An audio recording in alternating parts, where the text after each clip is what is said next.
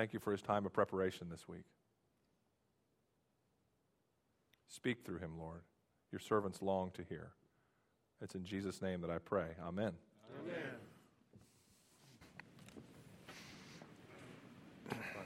Thank you.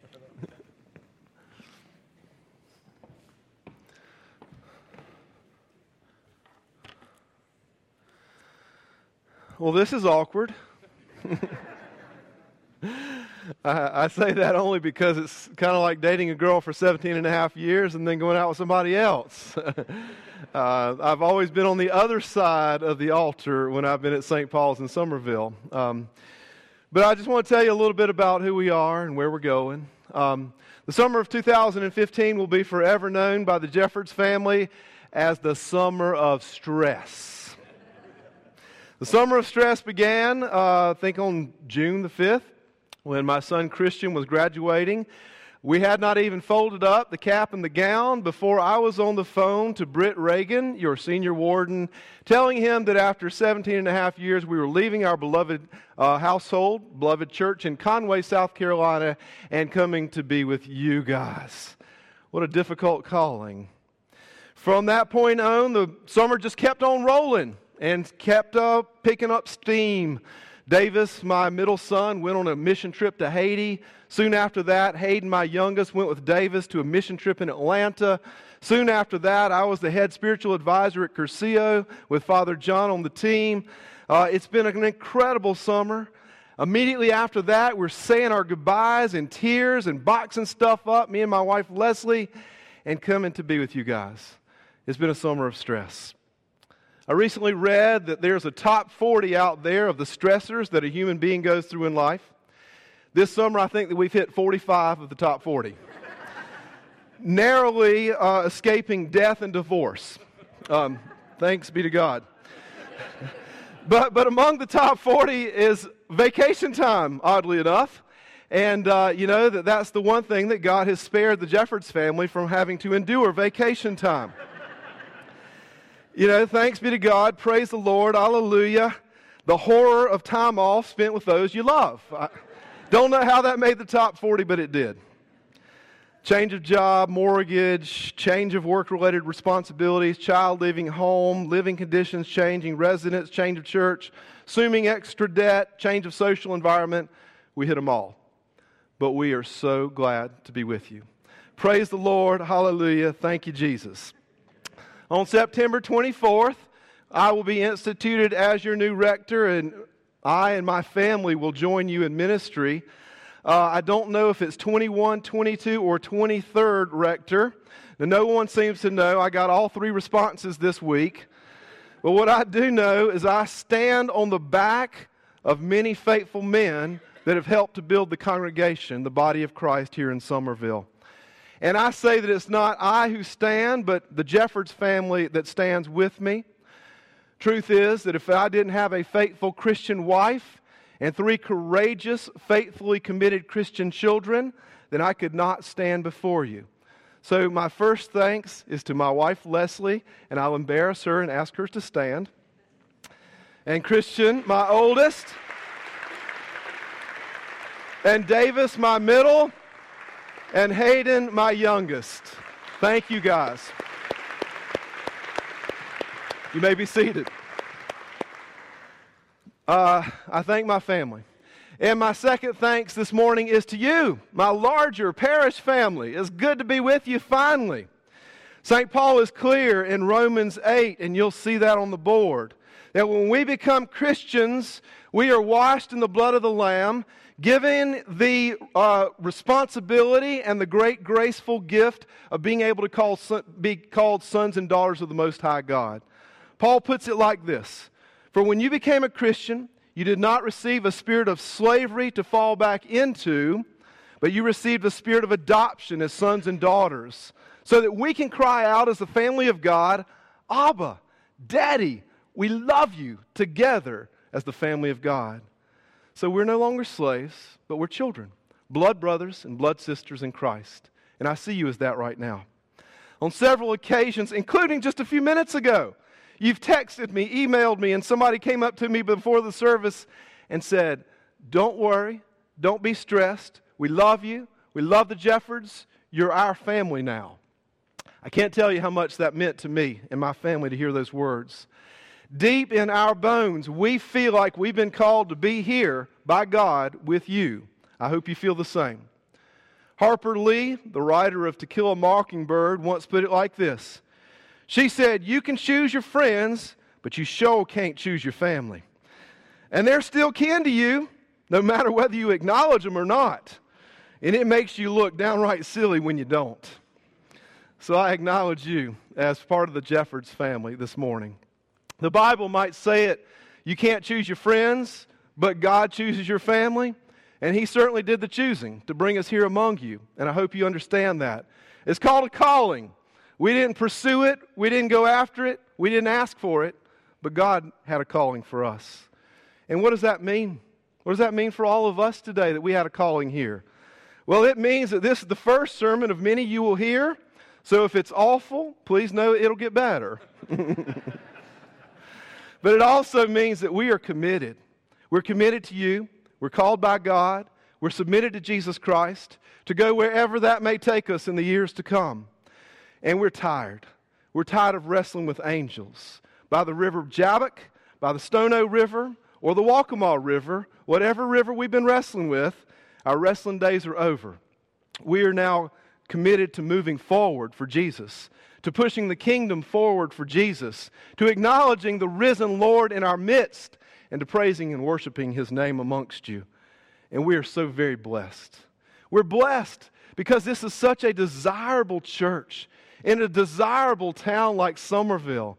It has grown and matured so much since I used to live here. I don't know if you knew that, but when I was 9, 10, and 11, I lived here. I was part of the first class of Newington Elementary School ever to be at that school. Since then, she's grown. And her high schools are great, and my sons will appreciate that. Her flowers, exquisite. Her people are wonderful, and her sweet tea is to die for. Who could ask for anything more? But it's really you people that made us so blessed. Since our discernment last November, we've met so many God-fearing, Jesus-loving, Spirit-filled people, and that is really what's blessed our hearts. It just took us 10 months to get here. But we thank you for your cards and your letters, your encouragement. You filled our bellies. You changed my office and painted it. It's so wonderful. You even found a home for our boat, and we're eternally thankful for you, at least for the time being. But we also got to remember that it's not just the saints today, this parish family that we're called to. We're called to stand on the shoulders of the saints of old. Men and women who caught a vision from God that there should be a godly Anglican church here in Somerville, South Carolina, on the banks of the Stono in 1707. As God moved the mission into Ravenel, South Carolina, a little bit later, finally settling in to put its roots down in Somerville in 1824, God laid a foundation for us, the saints today, so that we can build upon that foundation. The writer of Hebrews says it this way in 12:1. He says, therefore, since we're surrounded by so great a cloud of witnesses, let us also, in our generation, cast aside every weight and every sin which clings so closely to us, and let us run with endurance the race that is set before us. Hear what he says. Hear what he says. The saints of the old have laid a foundation in Jesus Christ, men and women faithfully following Jesus here in this town. And now we're called to take the baton, to run for Jesus, the race of endurance, all the way through the finish line, straining forward with every bit of energy we have for the gospel of Jesus Christ, so that it may be proclaimed as light in a darkened and sinful world. Will you run with me? Will you run with me? Will you join with me? Will you run side by side as the redeemed, elect people of God in this church? History can teach us many wonderful things. Two things that it teaches us as we look back on St. Paul's history is, one, this church was going on a long time before any of us got here, and it'll be going on a long time after all of us are in pine boxes, unless Jesus comes again, right? Second thing it teaches us through its long history as that this is not my church. I may be your rector, but this is not my church. It's not your church, and you may have been here a lot longer than I am now or ever will be, but this is not your church. This is not the church of Philip Gadsden, that wonderful rector that was here for over 40 years throughout the Civil War, who faithfully served this parish. This is not his church. This is Jesus' church. Don't ever forget that. We all work for the same guy, the Jewish carpenter, the Son of God, the King of Kings, the Lord of Lords. We'll put him first. We'll strain toward his prize, not our own. So what are your expectations of the new rector? Everybody has expectations, right? Some of us, you might remember Mike Lumpkin very fondly, and you should. For 19 plus years, he served this church valiantly, courageously, faithfully. So some of you may want your next rector to be like Mike. You may. The building that we're in right now were built under his leadership. What a blessing. The debt that you encumbered through the generosity of you guys and the leadership of Mike, you paid that down in record-setting time. Thanks be to God. Thanks be to Mike. This church was led through some of the most tumultuous times that this diocese and the national church have ever been through under Mike Lumpkin. Thanks be to God and thanks be to Mike. Mike was a gospel man. Today we should give thanks for him. And maybe, in my prayer life, I'm like, God, what would you have me be as the next rector? Who would you have me be? And that motto, that ad campaign from the 1990s kept coming up, and it said, well, maybe you should be like Mike. And some of you would love for me to be like Mike. I can't jump like that guy, but some of you want to do the same things we've always done. And for me to be the same guy you've always known. Or really to be like this Mike, really. But I can't, and I won't. We all must accept the fact that I've been called to a unique ministry, to a new season, to a new time, to do things new in Christ for this new season of ministry. And for us to accomplish that goal together as the family of God. Not to say, well, we've never done it that way. Did you know that that's one of the marks of a declining church? When God raises up a godly vision amongst the people and a bunch of people say, well, we've never done it that way, that'll kill you. I can't be like Mike. Others of you did not like Mike, and I understand that. Rectors are under intense scrutiny every single week. It's like being the quarterback of a great football team. It is the second string quarterback who's always the favorite of the crowd. I don't care if you're Clemson or Carolina or the Citadel. The second guy, as soon as the first guy throws an interception or fails to lead you to a touchdown, the crowd stands up and yells to the coach, "Put in the new guy, coach. Put in the new guy, coach." We all do that. It's human nature. Some of you think that I'm the new guy. Some of you think that I might be the Savior, that I might be the Messiah to lead you to a promised land that Mike could not lead you to. Well, in my reading of the Scriptures, the last guy God called to be a Messiah, to lead people, was a guy named Jesus. And he died on a cross in shameful humiliation, excruciating torture, and unimaginable pain. And I don't want to go there. I'm being quite frank with you. I'm not going to die for you. And I'm not your Messiah. So I'm not Mike, and I'm not Jesus. Don't expect me to be either one. And I might not even fit your mold as rector. I mean, when I went to St. Helena's, fresh out of Duke and Anglican studies at Virginia Theological, I had a guy come up to me who said, "Our associate rectors do not drive pickup trucks," which I do. He said, "They drive BMWs." And I said, "Well, the moment you want to give me a BMW, I'll drive a BMW. Until then, I'll drive a pickup truck." Now, seriously, I'm just a regular guy who loves Jesus, and I want you to love Jesus more and more and more each day. I love to read, as all of our clergy do, but I also like to fish and hunt and watch sports. I sometimes pray my prayers while fishing for redfish, and I sometimes meditate on the Word of God from a deer stand. That's just who I am. I hope you'll accept me. So who's the new guy? I'm not Mike, and I'm not Jesus. I'm a sinner. and I'm broken, and I'm depraved, and I'm hobbled by all the circumstances of my life just as you are. And I stand in the shoes of a great Anglican named John Newton, who was a slave trader and an absolutely depraved individual before he met Jesus and became an Anglican priest. And he wrote one of the greatest church hymns called Amazing Grace. And one of his friends, William J., was at his bedside and recorded some of his last words. And they were these. Here's what the priest said. He said, "My memory is nearly gone, but I remember two things still. I'm a great sinner, and Jesus is a great Savior." Please remember that throughout my tenure here. I can't save you. Only Jesus can do that. But I will, to the best of my ability and with all of my passion, point you to the one who saves, and we will do everything in this church according to His foundation, in Christ, for Christ, by Christ, and with Christ.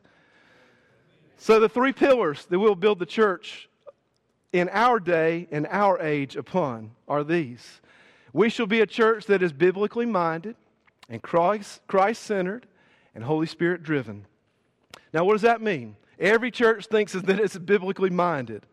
Well, it means, and I didn't bring a Bible up here with me, so forgive me, but it means that the Bible is the Word that God spoke, okay? He is the author of the Bible. I know that there are over 40 authors, human authors, over 1,500 years of 66 books, but God inspired every one of them and spoke through these men of old, through these authors. 2 Timothy 3:16 said that all of Scripture is God-breathed and is profitable for teaching, for reproof, for correction and training in righteousness. That Greek word, theo, meaning God, Pneustos, meaning Spirit-breathed. God breathed into these men the very words that He would have for us today. God wrote the Bible. We didn't. And we can't change it. So we'll stand under it. 2 Peter says in 1:16, says, "We didn't follow cleverly devised myths among you. We made known to you the power and the coming of our Lord Jesus. But we were eyewitnesses to all of His majesty." In other words, Peter's saying, this stuff that we've written down for you, we didn't make it up. We didn't devise it. It's not clever, the thoughts of men. This is what we witnessed, what we saw God doing amongst us. And Jesus said, unless you're a church built on that in Matthew 4:4, then you're in trouble. Because He said, man shall not live by bread alone, but by every word that comes from the mouth of God. Can I get an amen on that? Amen. That's how Christians do life. That's how the church does life. Every healthy church does life that way. In Ezekiel 3:1, He's calling the prophet to do a mighty work, to say some difficult things to his congregation. He said, but before you go, Ezekiel, son of man, eat what's before you. Eat what's before you. He said, eat this scroll, then go and talk to your people. Okay? Eat this scroll. I promise you that every preacher that stands in this pulpit and every teacher that teaches on this campus will be eating the scroll, the Word of God, before they deliver it to you. And I expect every leader in this church to be someone who in the Book of Common Prayer says, will read, mark, learn, and inwardly digest the Word, the scrolls of God, before leading the church anywhere. Everything that we do will be by the Word of God.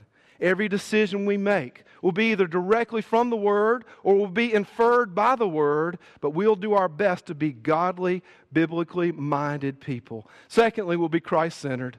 And I'll try and finish up here quickly, but Christ-centered means that all of the Bible from Genesis to Revelation is centered on Jesus. If you don't go to the Bible with that understanding, you're going to be lost. Okay, so we need to get you there. Because in Genesis, when it says that God, the Father, created everything, He spoke it into being. Let there be light, He said. He is speaking it through His divine Son, the Jesus that we know as the Messiah. John picks that up in the New Testament. And he said, in the beginning was the Word, and the Word was with God, and the Word was God. So God was speaking through Jesus in Genesis, all the way to Revelation. In Genesis 3:15, we get the first hint of the good news. People say that this is the proto-evangelium, or the first good news of the Bible, right after Adam and Eve had fallen. In Genesis 3:15, it talks about Jesus.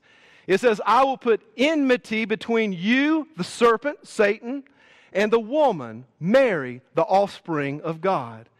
And between your offspring, the author of evil, and her offspring, the author of salvation, Jesus. And look at the last line. And you, Satan, will bruise his heel. Where did Satan bruise Jesus' heel? On the cross. But that's just a bruise. That wasn't a death wound. Jesus rose on the third day victorious from the dead. He could not take Jesus down. But look at the other verse.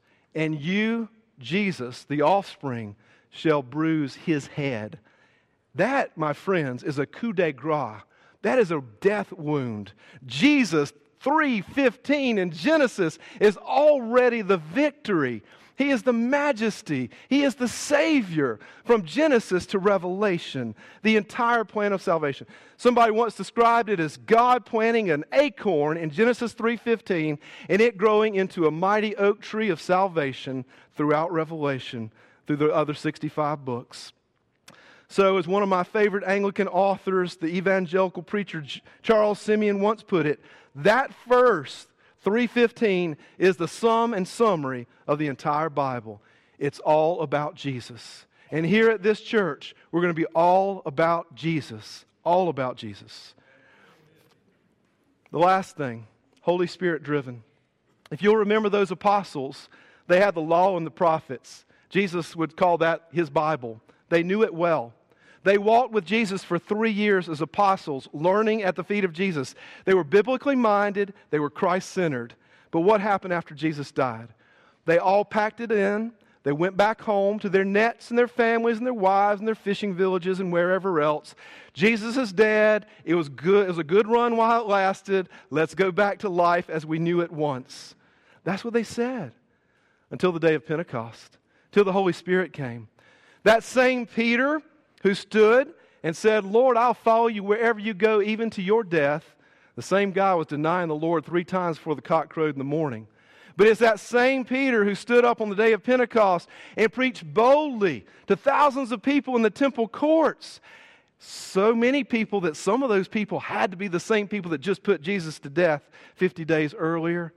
And he preached to them boldly, and 3,000 souls were saved. You know, I know a lot of people who are Christ-centered. They love Jesus. And they're biblically minded. They know some Scripture. But I know that when life hits them hard, when the kids go back to school, when they get busy with their jobs, it's hard to keep the energy going. Only the Holy Spirit can empower the church to be the church and direct and guide the church to where the church needs to be.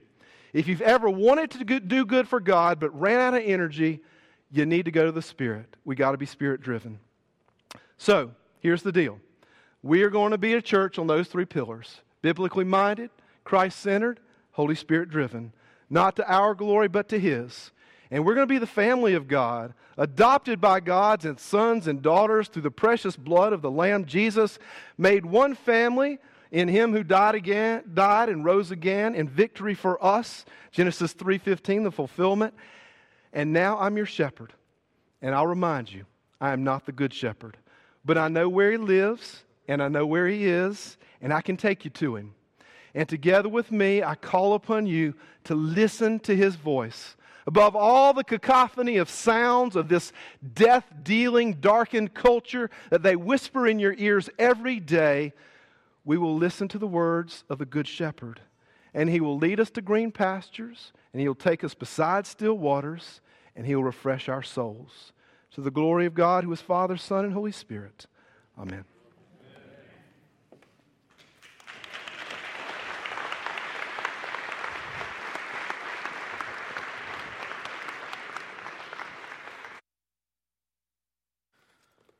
Let's stand and confess our faith as a biblically minded, centered, yes, He's the center, thank you. Biblically minded, Christ-centered, and Holy Spirit-driven faith church. We will use the Nicene Creed. We believe in one God, the Father, the Almighty, maker of heaven and earth, all that is seen and unseen. We believe in one whole Lord Jesus Christ, the only Son of God, eternally begotten of the Father, God from God, light from light, true God from true God, not made, of one being with the Father. Through him all things were made. For us and for our salvation, he came down from heaven. By the power of the Holy Spirit, he became incarnate from the Virgin Mary and was made man. For our sake, he was crucified under Pontius Pilate. He suffered death and was buried. On the third day, he rose again in accordance with the Scriptures. He ascended into heaven and is seated at the right hand of the Father. He will come again in glory to judge the living and the dead, and his kingdom will have no end. We believe in the Holy Spirit, the Lord, the giver of life, who proceeds from the Father and the Son. With the Father and the Son, he is worshipped and glorified. He has spoken through the prophets. We believe in one holy, Catholic, and apostolic church. We acknowledge one baptism for the forgiveness of sins. We look for the resurrection of the dead and the life of the world to come. Amen. We'll move now into a time of prayer. And I invite you to, as I pray for a category, whether it's the church or the community or our brothers and sisters around the world, if the Lord puts something on your heart, offer it up to the Lord. You can do it silently, but you can certainly do it out loud as well. We'll be a community that prays together here standing at the throne room of God. And so, Lord, we thank you that you've given us the grace to come before you. And we thank you, Lord, that even in our weakness, your Son Jesus is sitting at your right hand, interceding on our behalf. And so now we humbly offer these prayers up to you through him. Lord, we pray for your church, for our brothers and sisters around the world, and especially those who are being persecuted for their faith, many of whom are dying because they believe and confess that. I pray, Lord, that they would be a witness to your grace and mercy, even in the most trying circumstances. We pray, Lord, for your church here in South Carolina, and especially the Diocese of South Carolina. We pray for our Bishop Mark and his wife Allison as they continue on their sabbatical. We pray, Lord, for this church here in Somerville, for St. Paul's, for all of the faithful disciples here, Lord. I pray you would continue to shape us and make us into a gospel people, proclaiming grace and mercy. We thank you, Lord, for our rector, Tripp, and his family. We pray for him, and we pray for the other clergy of this church, Tyler and John and Gary, our church planner. We pray for the leadership of this church, the vestry and the staff, and all of the faithful disciples who are proclaiming Jesus here in Somerville. I invite you now, congregation, to offer up your prayers for the church.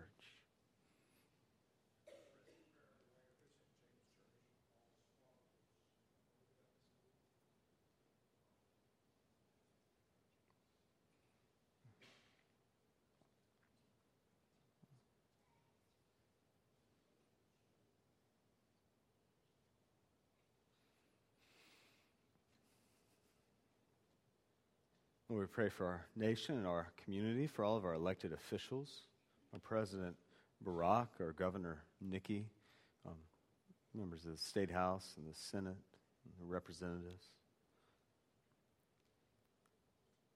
And we pray, Lord, for this town, that we would be a gospel witness to Somerville. We pray, Lord, for our men and women in the armed services and their families. I pray, Lord, that you give them faith and hope that can only come from your Son, Jesus.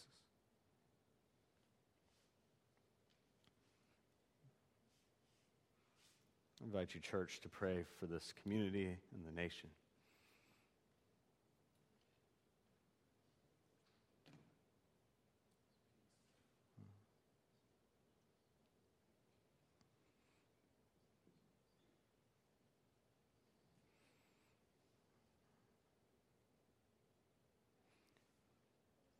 Lord, we pray for our friends and family who are sick.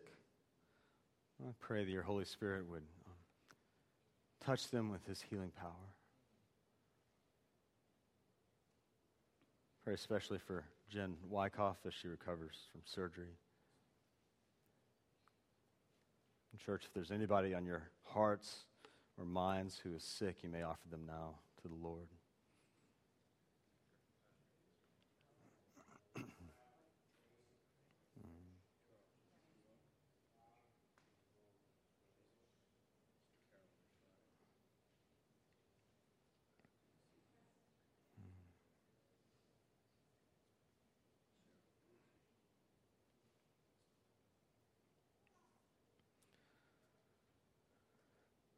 Lord, we come before you again this Sunday morning as a humble and sinful people. We've done things we shouldn't have done. We haven't done things we should have done, and we've certainly not loved our neighbors as much as we have loved ourselves. Let's take a moment of silence and invite the Holy Spirit to come and convict us of our sins.